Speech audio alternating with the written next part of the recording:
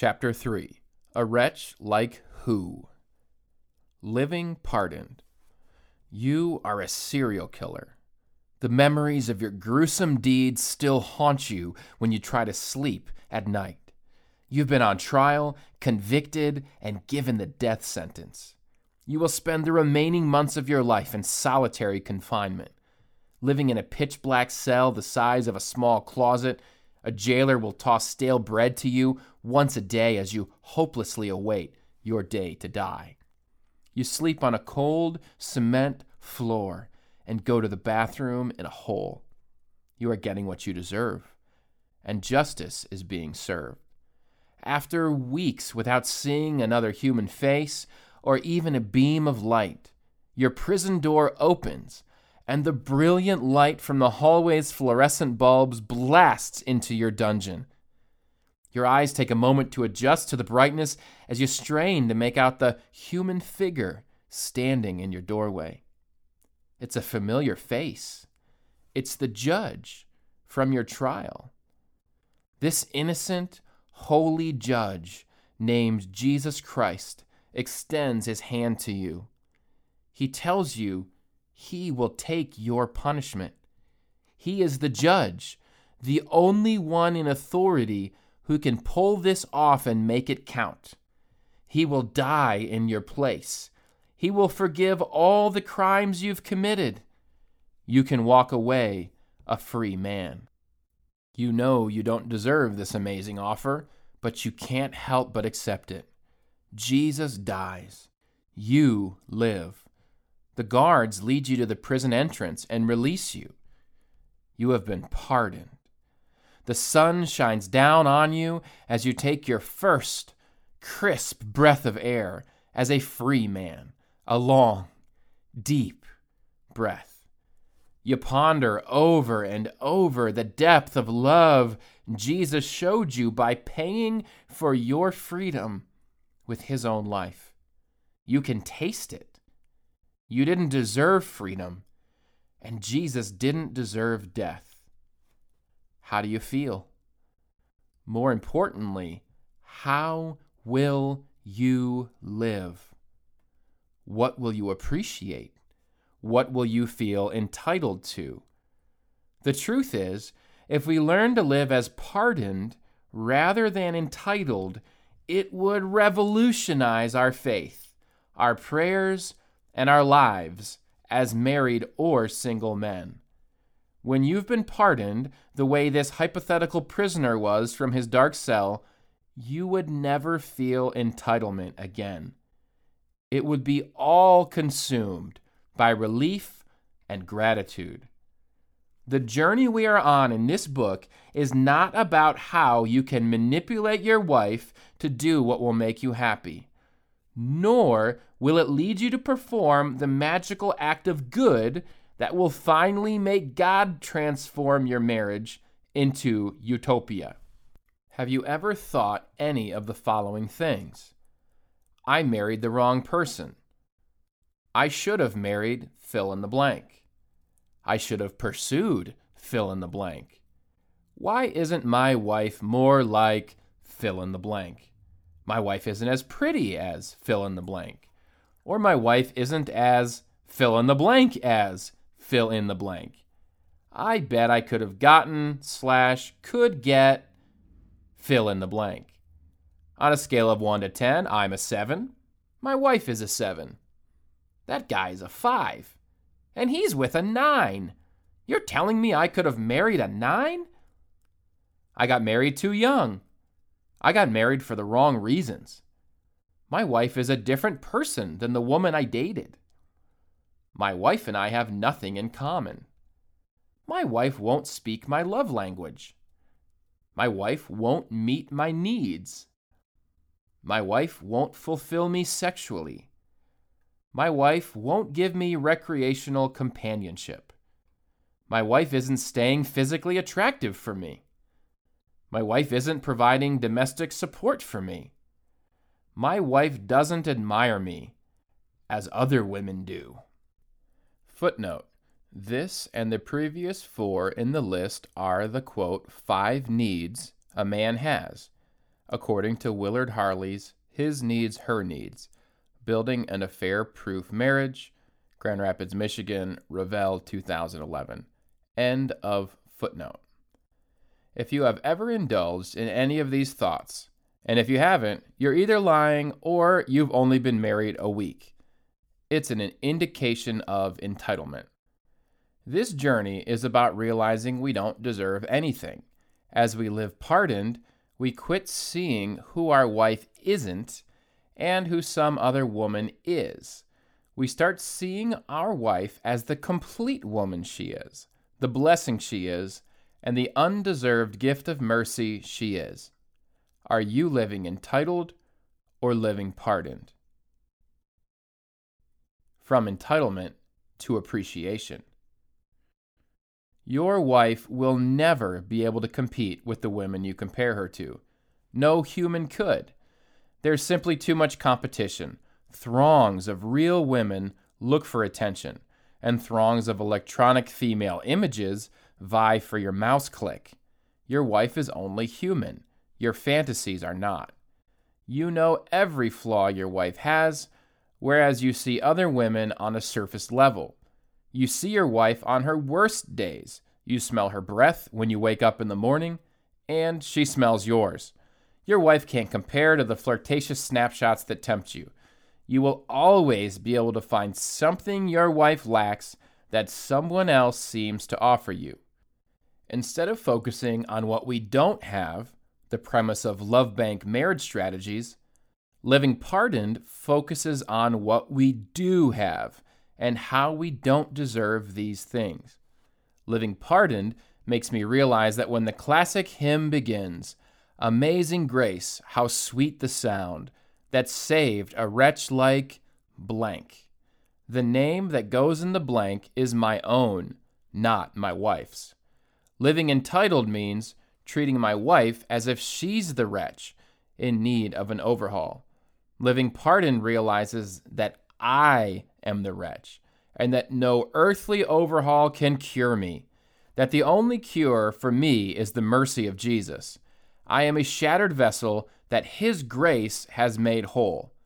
Such a thought makes me bury my face in my hands while simultaneously lifting them in praise as far as they will reach. In The Way of the Heart, Henry Nouwen quotes the sayings of the Desert Fathers. "It is folly for a man who has a dead person in his house to leave him there and go to weep over his neighbor's dead. Solitude leads to the awareness of the dead person in our own house and keeps us from making judgments about other people's sins. In this way, real forgiveness becomes possible." Unquote. Amazing grace, how sweet the sound that saved a wretch like me. The dead person in my house, my wretched sin, is plenty for me to concern myself with and to bring before the Lord. It makes no sense for me to cast judgment on others when I'm guilty of the same. In fact, we can't truly begin to forgive others until we realize that we're in the same boat. My wife is no longer insufficient for, quote, a stud like me, the way we think of ourselves when living entitled. She is now a gift for a wretch like me, a gift I don't deserve. Even with all her flaws and all I want to change, she is a gift I don't deserve. You have been pardoned. The sun shines down on you as you take your first crisp breath of air as a free man, a long, deep breath. How do you feel? More importantly, how will you live? How will you live as a husband? Stop paying attention to what your wife doesn't do. Stop keeping track of your love tank or love bank. You and I are insecure, bankrupt, helpless sinners whose love needs will never be filled by another human being. To think our wives could do this for us is the definition of idolatry. It's the most unfair position we can put them in. So it's time to stop keeping score. One of the most dangerous prayers you can pray is, quote, God, give me what I deserve, unquote. Thank God that He doesn't keep score. We would all be in serious trouble if He did. Our side of the scoreboard would read negative infinity. But God doesn't keep score. Thus, you have no right to keep score either. Pay attention to what your wife does do. Pay attention to who she is. Appreciate her. At the very least, you can appreciate your wife for the, quote, glue of grace she is in your life. The glue God has given you to keep together so much that you hold valuable. Don't get me wrong. I'm not asking you to try to trick yourself. That misses the point of drawing on the power of the gospel to satisfy and fuel us. But appreciating your wife because of what Jesus has done for you is very different from appreciating your wife because of what she has done for you. The key to being grateful and living in the freedom Jesus offers is not to try to fool ourselves into being thankful for qualities your wife doesn't actually have. While most husbands can think of at least a few reasons to be grateful for their wives, and that thought exercise is helpful to a degree, it is not the solution. It's not the solution because some men have been so burned, hurt, and rejected by their wives that they truly don't feel they have anything to be thankful for. Footnote: this may not be your experience. Praise God for that. But don't judge the men who have had this experience, or think that everyone has the potential to experience what you do in your marriage. End of footnote. To force yourself to make a list of your wife's positive attributes and let those attributes carry you through your marriage's weak seasons is to fall back into the entitlement, kickback love mentality. That mentality is simply not strong enough to uphold you through the dry and difficult seasons. What we need to understand in the depths of our being, and what will truly transform us through the thick and thin of life and marriage, is that Jesus has done more than enough for us to be thankful for. Jesus fills our love tank to the brim, to overflowing, and nothing can change that. We have a choice. We can fuel ourselves from His full cup, or we can look for a cheap substitute elsewhere. Your wife is not a gift because of who your wife is. She's just as messed up as you are, after all. She's a gift because of who Jesus is, because you deserve hell, but Jesus has given you grace and life instead. Be grateful. Show your gratitude. You do not deserve her. She is a gift. Forgive, or else. I have read Jesus' parable of the unmerciful servant countless times. In this story, Jesus tells of a servant who owed his king 200,000 years worth of wages, a cartoonish debt the servant obviously would never be able to pay. The law dictated that the man and his entire family would be sold as slaves to pay the debt owed to the king. The servant begged and pleaded for the king to forgive his astronomical debt, and the king mercifully agreed. The man was free to go, pardoned. On his way out, the man ran into a fellow servant who owed him around 100 days' worth of wages. While not a negligible amount, it was certainly nowhere near the incalculable amount he himself had just been forgiven of. To be precise, the debt owed him was 0.0005% of what he had just been forgiven of. Shockingly, the just forgiven servant started to violently choke his peer and demand that the debtor repay all he owed. When the second servant asked for patience and reassured the first servant he would pay back his debt in time, the wicked servant refused to show mercy. Instead, He had the man thrown into prison until he could pay back all he owed. The conclusion of Jesus' parable recently hit me with sobering rawness. Quote, "Shouldn't you have had mercy on your fellow servant, just as I had mercy on you?" In anger, his master handed him over to the jailers to be tortured until he should pay back all he owed. This is how my heavenly Father will treat each of you unless you forgive your brother or sister from your heart. Matthew 18:33-35. Over the countless times I've read this passage in the past, I've automatically found theological and contextual ways to soften Jesus' last point.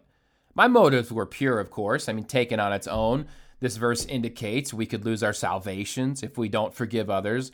It could indicate legalism and the need to earn our salvations. It would mean we'd have to walk around in fear of God's judgment, never knowing if we had forgiven enough. All things clearly explained in other parts of Scripture. So I would preach the story while avoiding Jesus' final point. It's true, we shouldn't develop our theology around one verse when multitudes of other verses on the same topic have contrasting emphases. It's true, the Bible doesn't contradict itself, and one verse doesn't negate a bunch of others. But by the same token, it's also true we can't dismiss or dodge a verse because it jars us. We can't ignore two very intentional points Jesus was making here. Forgiving others is not optional for those whom God has forgiven. And lack of forgiveness is punishable by eternity in hell. As it turns out, my motives for dodging the punch of this passage weren't so pure after all. The Holy Spirit hit me loud and clear. The reason you don't want to believe verse 35 to its fullest extent is because you don't want to forgive your wife. Ouch. While I don't think it's possible to overemphasize God's grace towards us, I do think it's possible to cheapen it. Footnote: the term cheap grace was first coined by Dietrich Bonhoeffer in his 1937 publication, The Cost of Discipleship. In this work, Bonhoeffer describes cheap grace as, quote, the preaching of forgiveness without requiring repentance, baptism without church discipline, communion without confession. Cheap grace is grace without discipleship, grace without the cross, grace without Jesus Christ. End of footnote. We cheapen his grace when we de-emphasize God's holiness and justice. When we tell ourselves we don't really need to fear God. By fear, I don't mean be afraid of God. I mean the biblical fear of God, referenced hundreds of times throughout Scripture. Fear is the natural feeling a sinful being has in the presence of a holy God. Fear is an understanding of who God is and who we are apart from him. It is knowing we have incurred an unpayable debt that must be paid. It is awe, reverence, and humility taken to their utmost state. Modern Christians need major reposturing as sinners before a holy God. We've been conditioned to think grace is cheap, and we aren't so bad. We think talking about hell or God's wrath is only for the radical kooks, not for cool and hip Christians like us. This mindset is as unbiblical as it gets. Footnote: instead of trying to explain away the directness of God's wrath in the Old Testament, we need to realize wrath is what sinners deserve before a holy God. Anything less, and God is no longer holy or just. How arrogant we are to think we can stand before a holy God and not deserve his wrath, or that he is unjust in bringing it upon the earth. End of footnote. And it has devastating effects on our ability to allow God's grace to transform us. If we don't grasp God's justice and holiness and how far apart from him we truly are, we'll never be able to fully enjoy the depths of his grace. If we think we've only done a nickel's worth of sin, or God only cares a nickel's worth about our sin, it's no wonder the nickel's worth of grace we accept doesn't change anything about the way we live. When we realize we've done 200,000 years of salary in sin, the equivalent amount of grace needed to compensate for this cannot help but reposture us. We are repostured from being arrogant, entitled self-gods who think we can look Yahweh in the eye to being weak human beings overwhelmed by a tidal wave of grace, flattened like pancakes on our face before an untouchable, holy God. Footnote: YHWH are the Hebrew letters used for God's name in the original manuscripts of the Old Testament. God was so holy to the Jews, they would not even audibly pronounce his name. We can only make educated guesses on how to pronounce YHWH, but some translate it to Yahweh. End of footnote. When this is our life posture, God's grace and mercy will free and transform us in miraculous ways. Here's the point that will change your marriage forever, as it has changed mine. God can send you to hell if you don't continually forgive your wife. Does this scare you?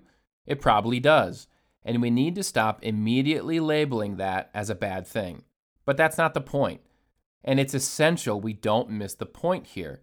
Jesus' point is not to scare you. His point is to get you to forgive. Think a little about this parable. How in the world did this servant rack up 200,000 years worth of debt? We all know people who are bad with money and who make foolish financial decisions, but 200,000 years worth of salary in debt? Footnote: we're talking roughly $5 billion in today's currency. End of footnote. And he caused it himself. It's unimaginable what kind of wreck this type of person must be. But that wreck is also you and me. We, of course, are the wicked servant in the parable. We caused our uncountable debt with our uncountable sins, and we struggle to forgive our wives because we forget what big wrecks we are before God, and how ridiculous it is that he forgave our own debts. For us to fail to forgive our wives continually, no matter what they do to us or deprive us of, is enough to punch our tickets straight to hell. Footnote: please pay attention. I'm not saying you're going to hell if you don't forgive your wife. I'm saying that not forgiving your wife is enough sin for God to send you to hell. Arguing that, quote, Jesus' grace covers me so I'm good, unquote, completely dodges the point Jesus is making here about forgiveness and about God's holiness. End of footnote. If that doesn't motivate you to forgive, I'm not sure what will. To appropriate this in the practical sense, don't focus on the amount of debt your wife owes you. Don't focus on the 100 days of wages she owes you, weighing just how heavy that is. Focus solely on the debt you've been forgiven of. Never take your eyes off of it, and you will be changed forever. Never stop being in wonder of it. Never stop being overwhelmed by it. Never stop it from making you jump and dance and sing and shout for joy. Never forget you don't deserve forgiveness and never will. Let this fact topple over any and every debt your wife, or anyone else for that matter, might ever owe you. How many times should you forgive your wife? 7 times? No. Jesus says in verse 22 of Matthew 18, 77 times, or 70 times 7, 490, meaning a never-ending number of times, because the forgiveness shown to you is never-ending.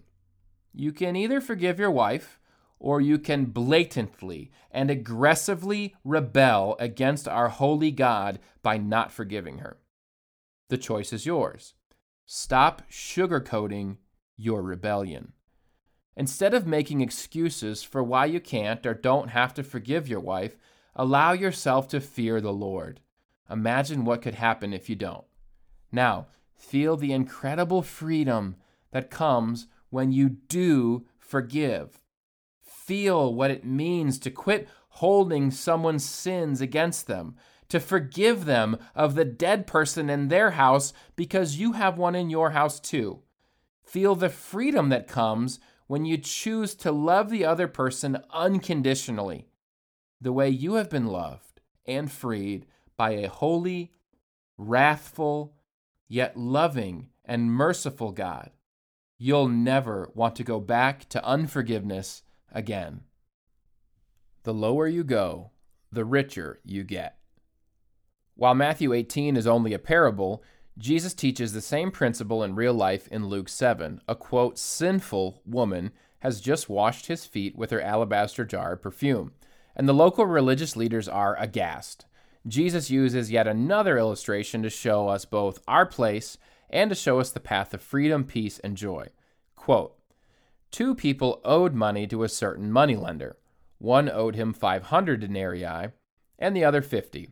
Neither of them had the money to pay him back, so he forgave the debts of both.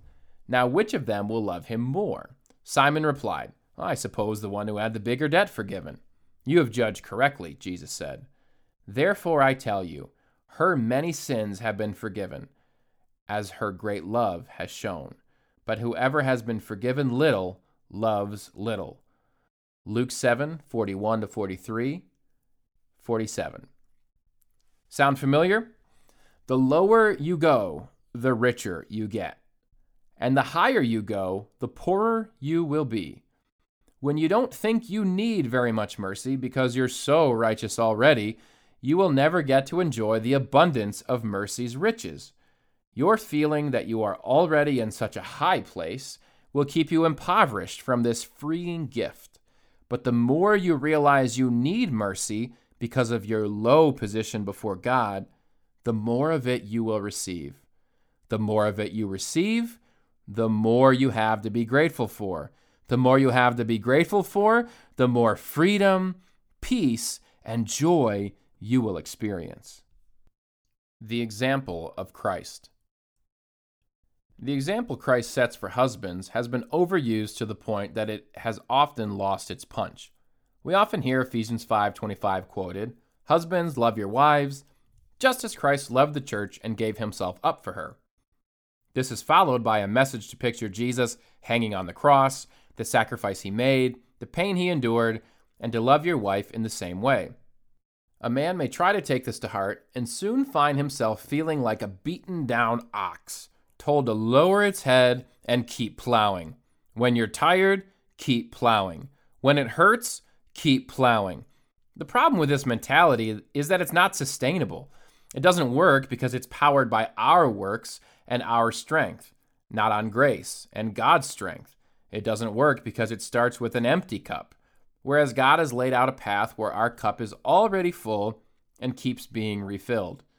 The trick is finding a practical way to access that cup.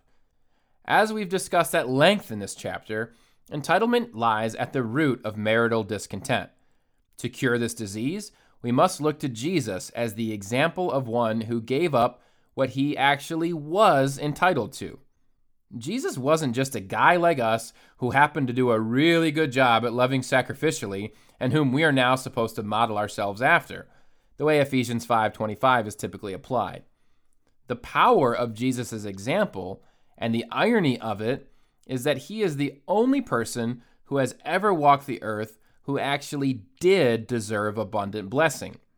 He was the only person who actually was entitled to have everything work out the way he wanted.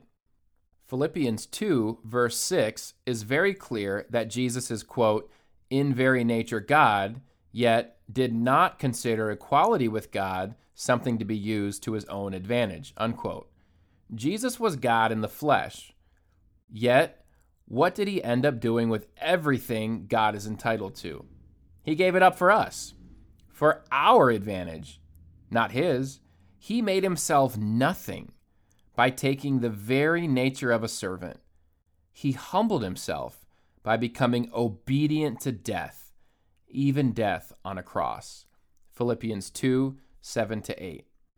The person who was entitled to everything rejected what was rightfully his, so that those of us who are not entitled to anything could gain what we have no right to. Then we are told to love our wives like this, following the example of Jesus. Good luck doing that in your own strength. How full was Jesus's, quote, love tank or love bank while he was being beaten to a pulp and hanging on the cross, rejected by the crowds and shouldering our sins? Not full at all. Bone dry, in fact. According to some marriage experts' way of thinking, Jesus had every right to go off and have an affair, to ditch his loveless spouse, that's us, and find someone who loves him more. We tell our wives, quote, I will love you if you live up to my standards. I will love you if you meet my needs. I will love you if you speak my love language and keep my love tank full, unquote. Yet this is not how Jesus loves us, and we'd be in serious trouble if he did. Christians know why Jesus continued to hang on the cross, even though he could have snapped his fingers and been rescued by angels at a moment's notice. He hung there because of his love for us. He hung there because it was the Father's will and the only way to fix our relationship with him. But if we are to apply this to our marriages without it feeling like we're plowing like an ox, we must ask how Jesus continued to hang on the cross.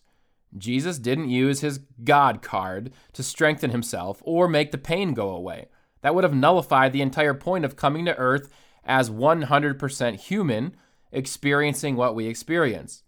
He hung from the cross, 100% human, completely void of the love of the people he came to save, yet completely full of the love of his Father. His task would have been impossible without this. The only way to love our wives the way Jesus loves us is to be filled with our Father's love the way Jesus was full of our Father's love. This is something we will explore together in chapter 4. Charting the course. The intention of this chapter is not to convince you to stop working on your marriage or being proactive about improving it.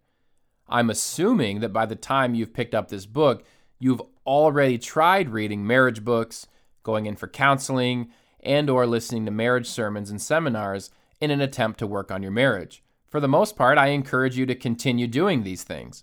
The problem is, as guys, we define, quote, work on the same way we define, quote, fix. We are men. We like to fix things. Give us some duct tape and the problem is solved. But you've probably come to a point where you realize no matter how much duct tape you put on your marriage, the pipes are still leaking. No amount of counseling, advice, or methods you pour into your cup will do you any good if your cup has holes in the bottom of it. The aim of this book is to repair the bottomless cup, not to give advice on what needs to be put into the cup. That is, tips and tricks to improve your marriage. Marriage books, sermons, and counseling have their place, and you and your wife should use them. But I'm telling you that you may do all these things and still have a lot of marriage problems. If you attempt to fix things to bring about your desired and dreamed of solution, it either won't materialize or won't last. You will end up frustrated. In fact, there's a good chance you're in that spot right now.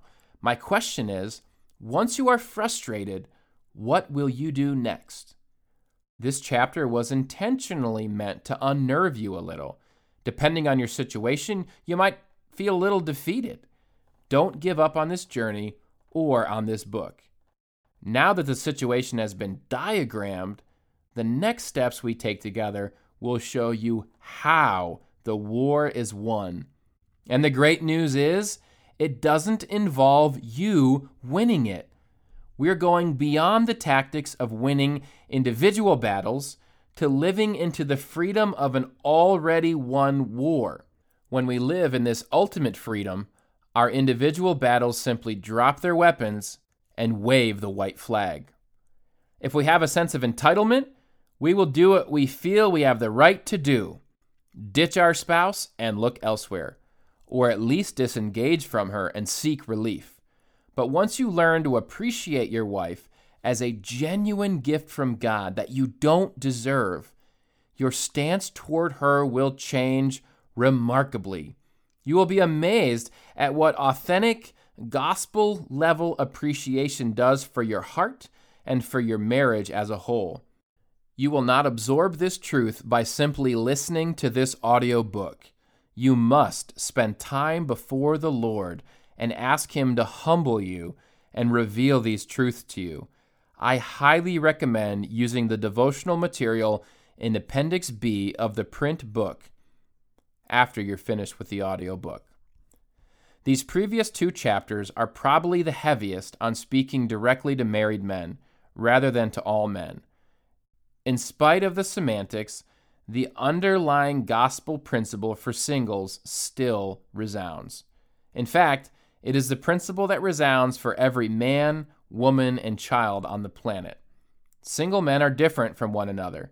Some feel entitled to get married someday, as if this is an unalienable right God is depriving them of.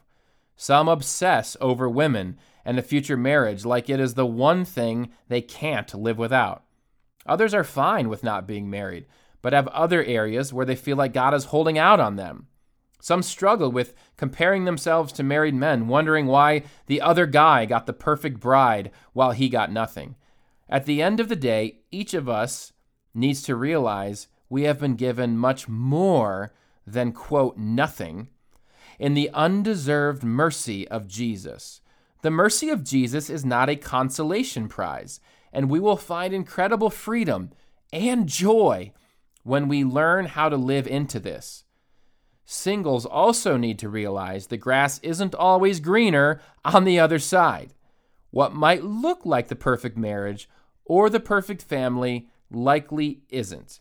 A common complaint and desire of Christian single guys is that it's not fair they don't get to have sex, so they despondently long for marriage, or they rebel against God's design and have sex outside of marriage. But which of these would you prefer? To be single and not have sex, or to be married and not have sex? This is a reality more married men deal with than you realize. As I said, the grass isn't always greener on the other side. The point is, everyone has struggles, whether married or single. For some, it's their marriage. For some, it's their health. And others face a wide variety of other seen or unseen trials and stressors. No one has a perfect life. This fallen world will never be perfect. But we do have the perfect grace of Jesus to both save us and sustain us, whether we are single or married.